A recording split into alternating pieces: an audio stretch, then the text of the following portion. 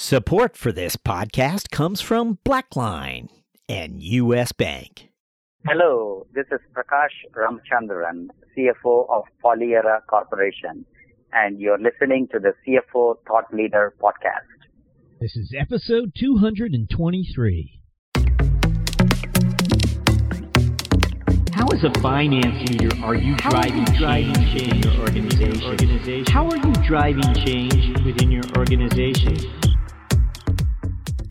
In this episode, we speak to Suk Shah, CFO of Avant, a fast-growing online lender. Recently, the last 10 days, there's been a lot of turmoil in our space, particularly with the resignation of the CEO of Lending Club.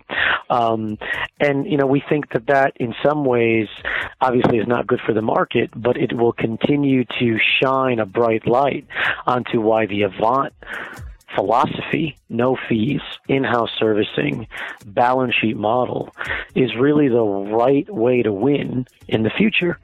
Because if you subscribe to this view that over the next 2, 5, 7, 10 years, that there's going to be a one-way migration to technology-enabled online banking and credit products, then Avant's going to be the winner.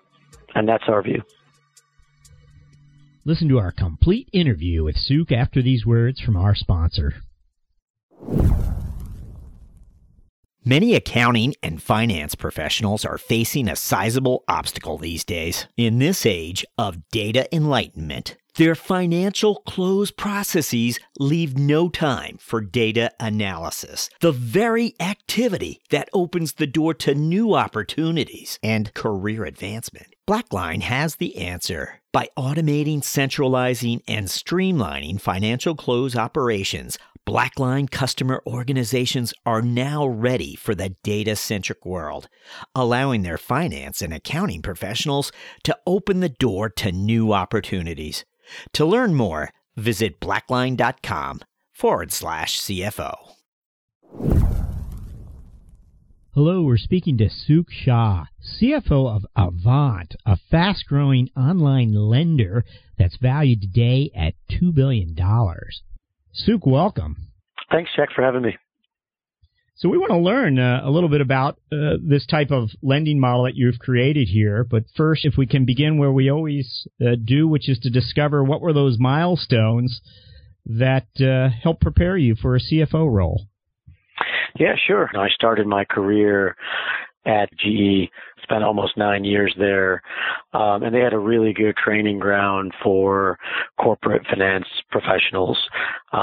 Their programs, whether it be the FMP program or the audit staff program, really nurtured really good finance professionals that, asked good questions, were good partners to the business, were involved in strategy. And so that was a really good training ground for me. And that helped me propel, my career into various levels of responsibility while I was at General Electric, and then onward to HSBC, where I took effectively my first CFO role as the CFO of commercial banking in HSBC's North America division, which from an oversight perspective had management of about $40 billion in assets and $40 billion in deposits in the U.S., Canada, and Bermuda in terms of jurisdictions. I came to Avant about 2 years ago really to take that knowledge and expertise and apply it to more of an entrepreneurial sort of new, fast-growing, technology-enabled institution that was providing, reliable, responsible consumer credit for middle-income consumers that effectively were underbanked or didn't have access to credit. So, to answer your question, it was really the breeding ground of leveraging the GE network and just having a knack for, numbers and obviously a commercial sense for businesses. So illustrate for us your two different worlds here. The first one being where most of your career has been spent in sort of large corporate environments, and now the new world, this rather entrepreneurial one. Yeah, no, it was definitely a lot more entrepreneurial. I mean, when I was at HSBC, the company had over 300,000 employees. my division specifically had over 3,500 people in the U.S., Canada, and Bermuda. And when I came to Avant, we were a team of 85. We were just getting started, and there was definitely a dichotomy between established governance, established processes, a very strict and standard way of doing things versus speed, execution, the ability to be nimble, change things, or make decisions quickly and efficiently and react. And so that was the key difference, for me. And coming from a culture like GE where they did that really well, both from a flexibility and entrepreneurial standpoint, but still having strong, good processes allowed me to flex up and flex down to build the right infrastructure, create the right level of controls and compliance, but at the same time take advantage of a pretty new industry, take advantage of, obviously internally having the ability to be nimble to make really good decisions very quickly. So that was the big difference. I think the other thing is, in the startup economy, I was probably at Avant, one of the oldest guys here, whereas, we had very good, young, up-and-coming, investment bankers, software developers, really people that were looking for change. Whereas, in established institutions, you have, great individuals, but rocks, people that have been there for 15, 20, and 25 years. So definitely a lot to get used to, but a very fun, energetic, and exciting transition, particularly for me as more and more regulation, more and more, bureaucracy kind of came down on those larger institutions, if you will. And not that either one is bad or good. They're just different. And for me, where I was in my career, it was a really fun change. So was this always part of the plan then to take this sort of entrepreneurial leap?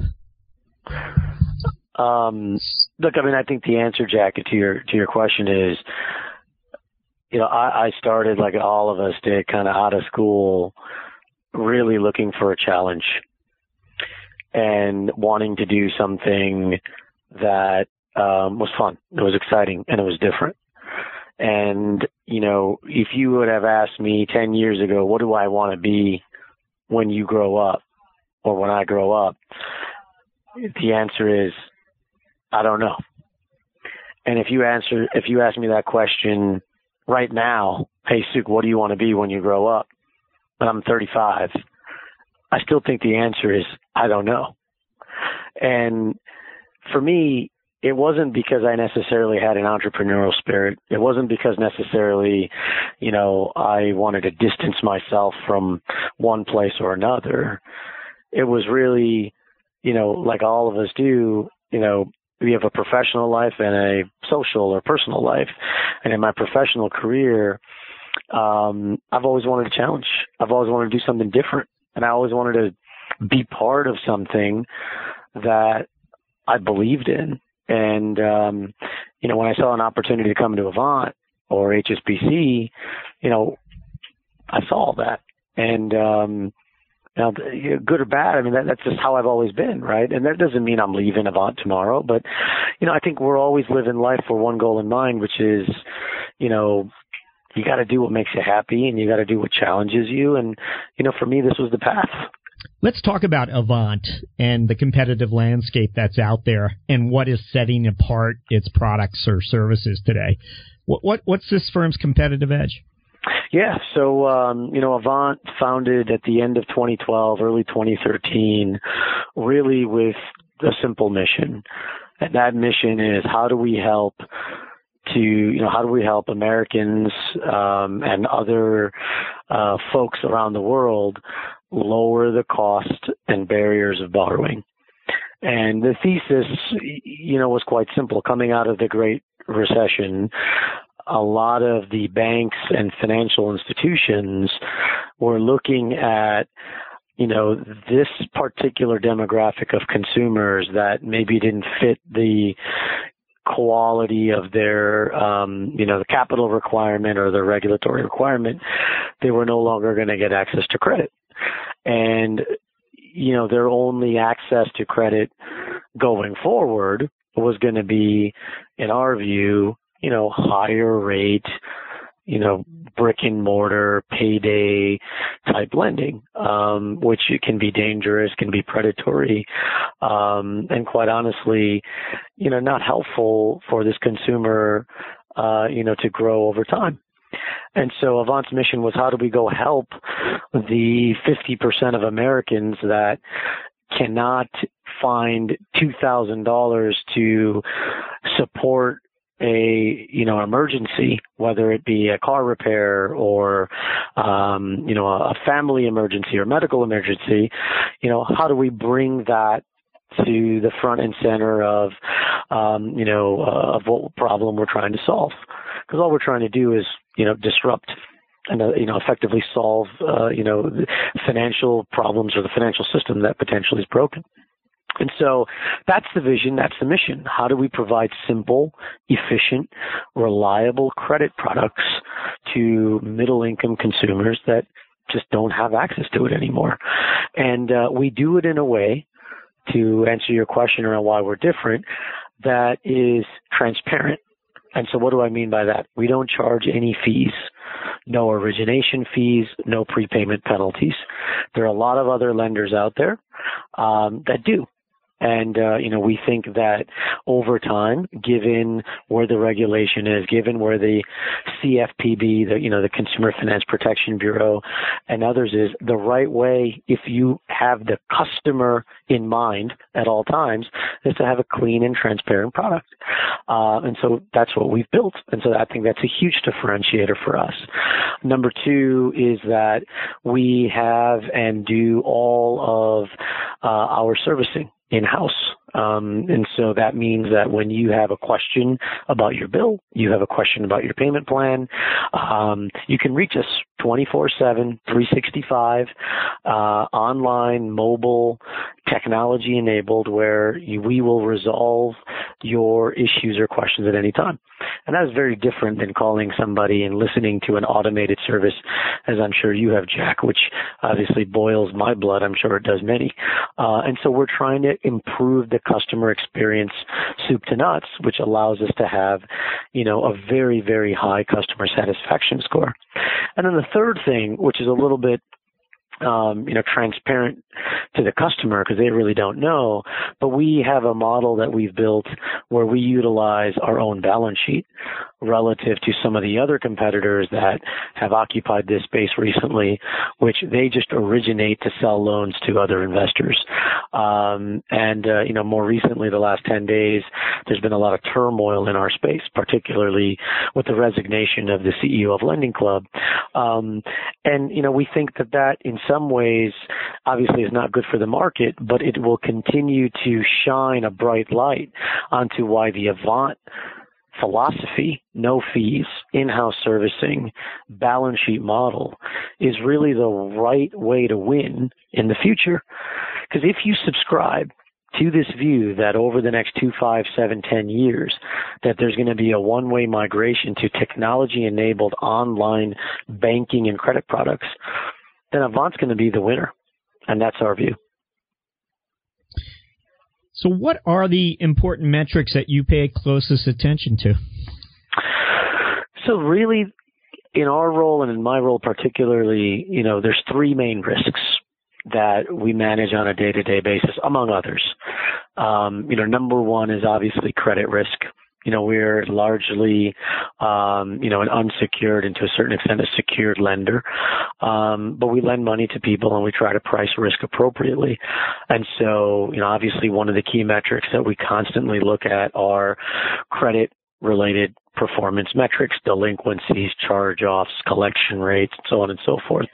If there's a deviation to our expectations, we need to react, both in a positive way or, kind of the other way, right? We don't want to overprice customers, but we don't want to misprice risk either.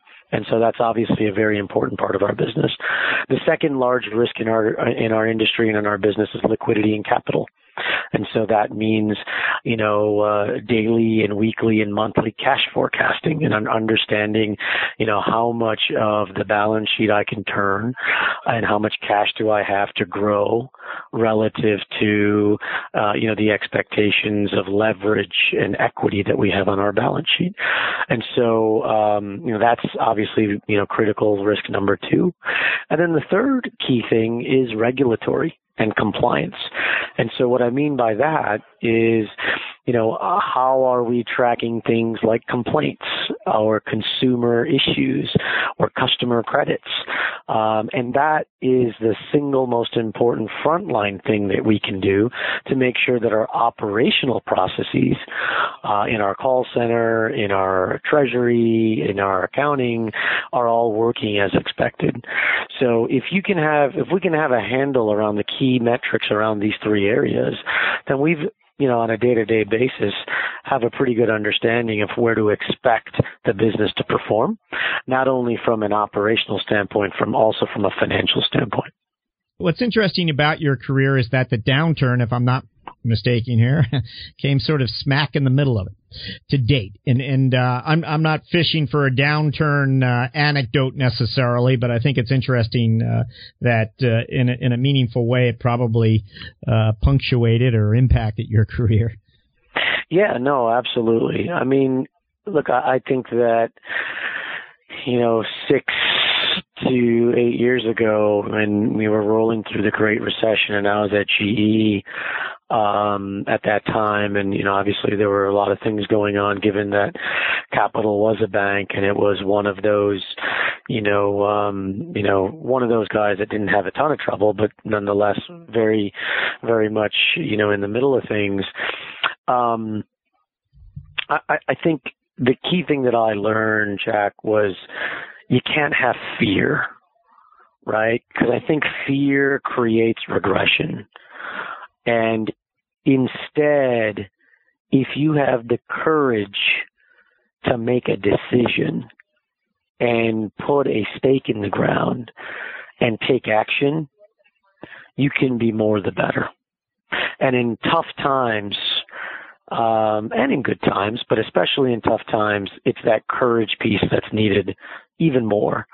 Because what most people want is they want someone to look at to say, okay, I'm scared. What do I do? And you don't necessarily want to be in a position of fear. You want to be in a position of, to demonstrate courage. And you may not make the right decision, but at least you made a decision that was based on positive data and positive analytics. And you had a thought process that made sense because you're smart, you're intelligent, and you've been around the block.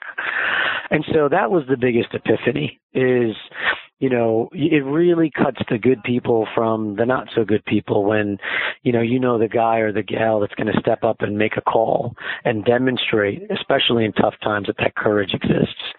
In terms of where we have today and how that shaped my career, I think it has. I was in a position when I was at GE where we had to wind down a business and make some tough calls, and that involved personnel decisions that were not fun, were not good, and I think that builds character, that builds resiliency. It takes a little bit of the emotion out of it, even though emotion is important. And look, at the end of the day, people make everything. Personal, professional, you name it. And as long as there's an appreciation for your people, wherever you are, whether they're your peers, your subordinates, or your managers, I think you're going to be fine. So that was my great epiphany, if that helps. Can you tell us a little bit about your workforce philosophy and the priorities you might have when it comes to your workforce and hiring and compensation? So today at Avant, we have about, anywhere between 800 and 850 individuals. And that's kind of spans, a variety of functions, including finance, capital markets, marketing, IT, software engineering, you kind of name it, our operations team. And, there's a level of, kind of the staff that, if you will, is kind of the core and the guts, if you will, kind of base level. And then there's a staff that flexes up and down, that's variable. And that variable for us is, the level or the volume of originations. And so that's how we figure out, kind of our staffing levels, where we need to be. In terms of how we look at things, in terms of recruiting or individuals, our big thing is, we're looking, number one, for fit. Do you fit our culture? Number two, intelligence. And number three, work ethic.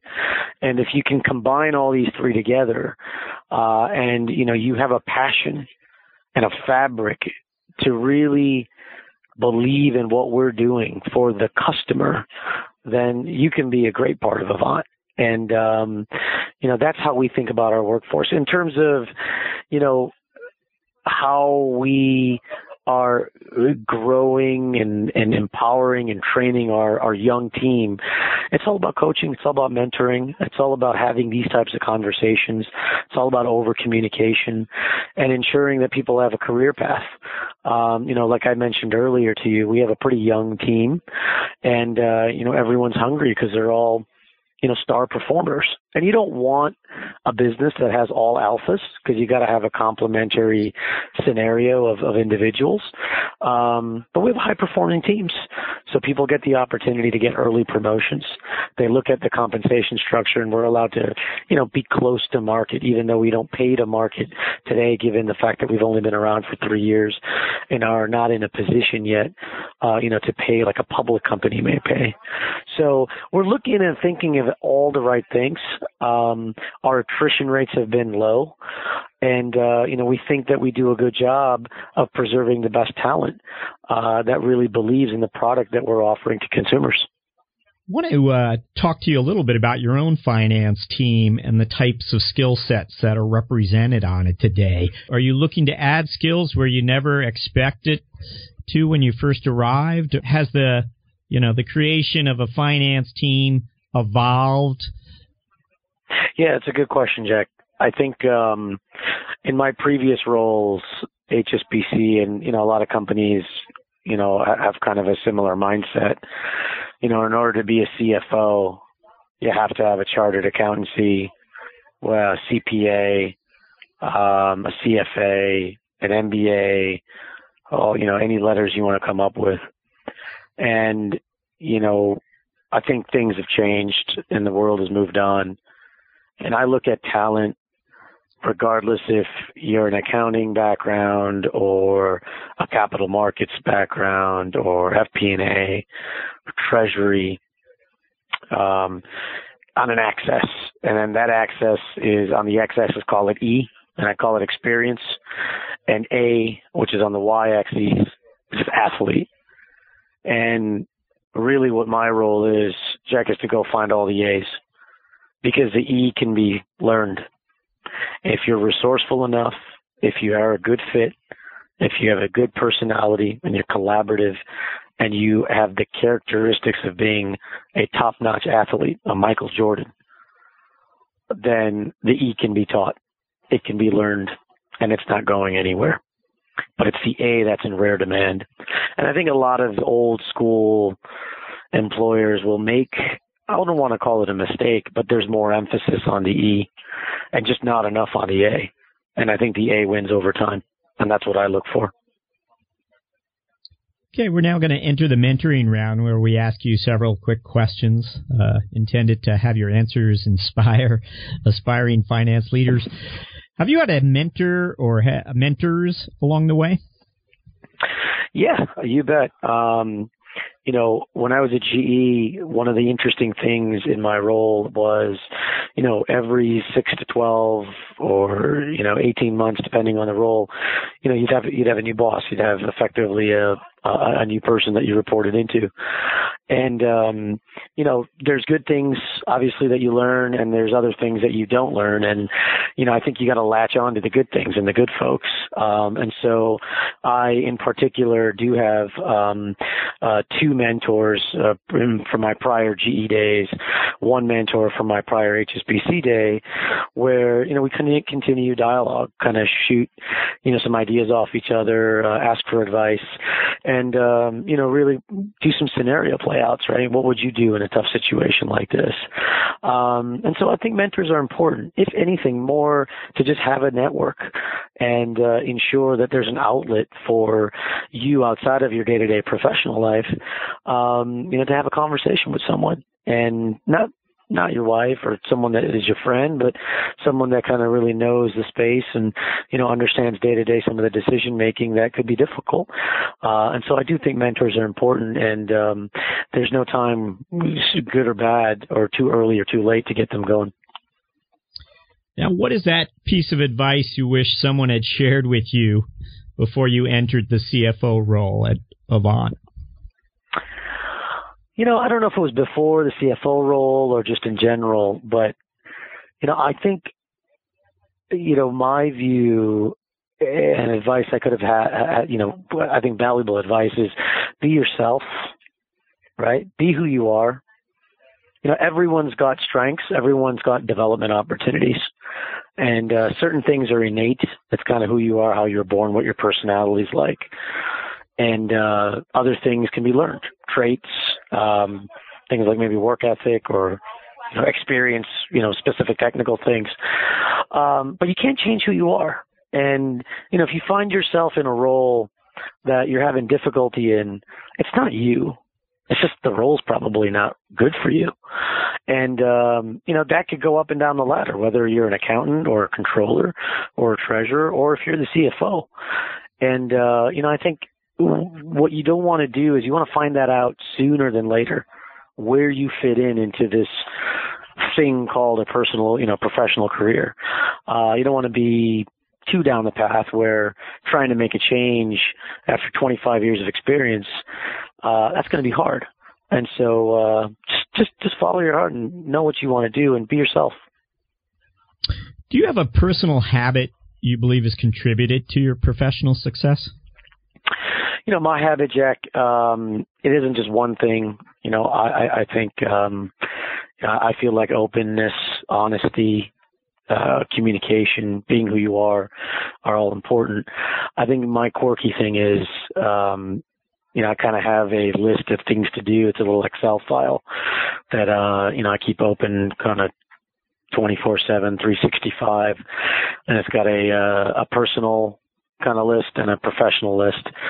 And, I get itchy that I need to kind of knock 3 things off that list, both professional and personal on a daily basis. And, I think that shows, initiative. It's making sure that the priorities are right, making sure that we're not wasting too much time.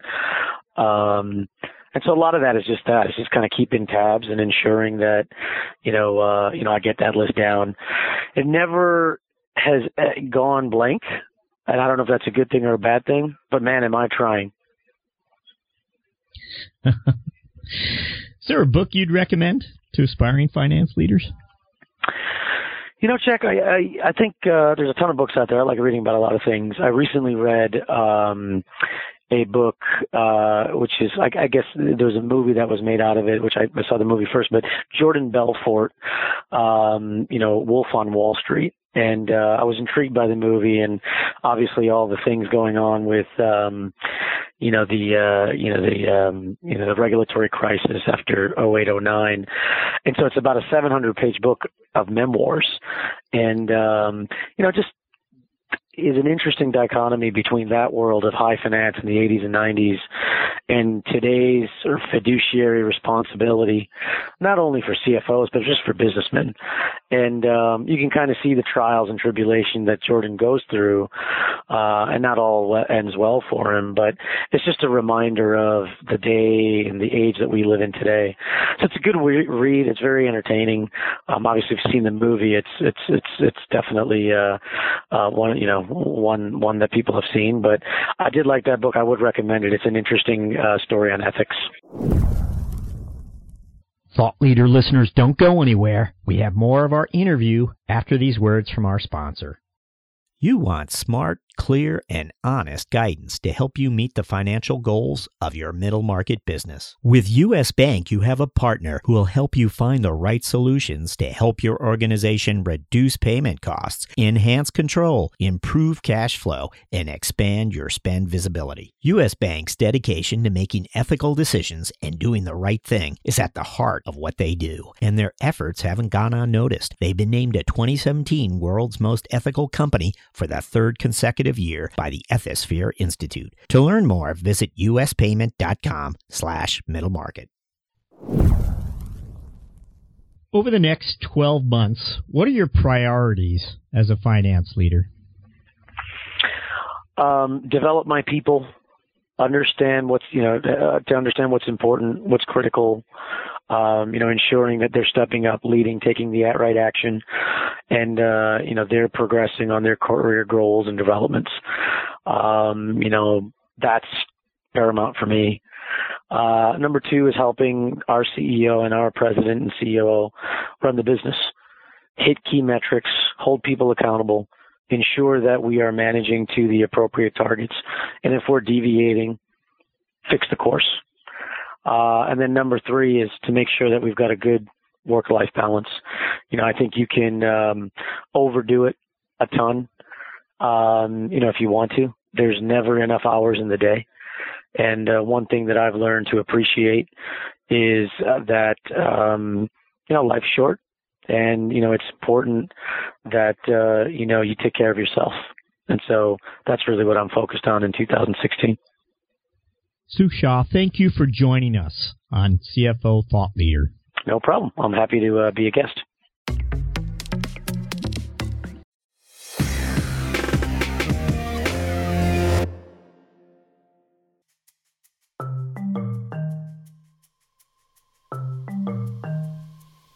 Hi, it's Jack Sweeney. At CFO Thought Leader, we wanted to give you, the listener, some added clout when it comes to selecting next season's CFO guests. We call it Listener's Choice. And in the months ahead, our Listener's Choice guests will enjoy some added box office clout as we advance the CFOs you most want to hear from into next season's CFO lineup. To learn more about CFO Thought Leader's Listener's Choice, visit us at cfothoughtleader.com or go ahead and email me at jack@cfothoughtleader.com. Hey, one last thing. It's no secret when we originated CFO Thought Leader, it was with iPhone users in mind. Android users, we have neglected you. And so to make amends, we just released a CFO Thought Leader mobile app just for you. It's now ready for download on Google Play and Amazon Android markets. No matter what world you're part of, thank you for listening.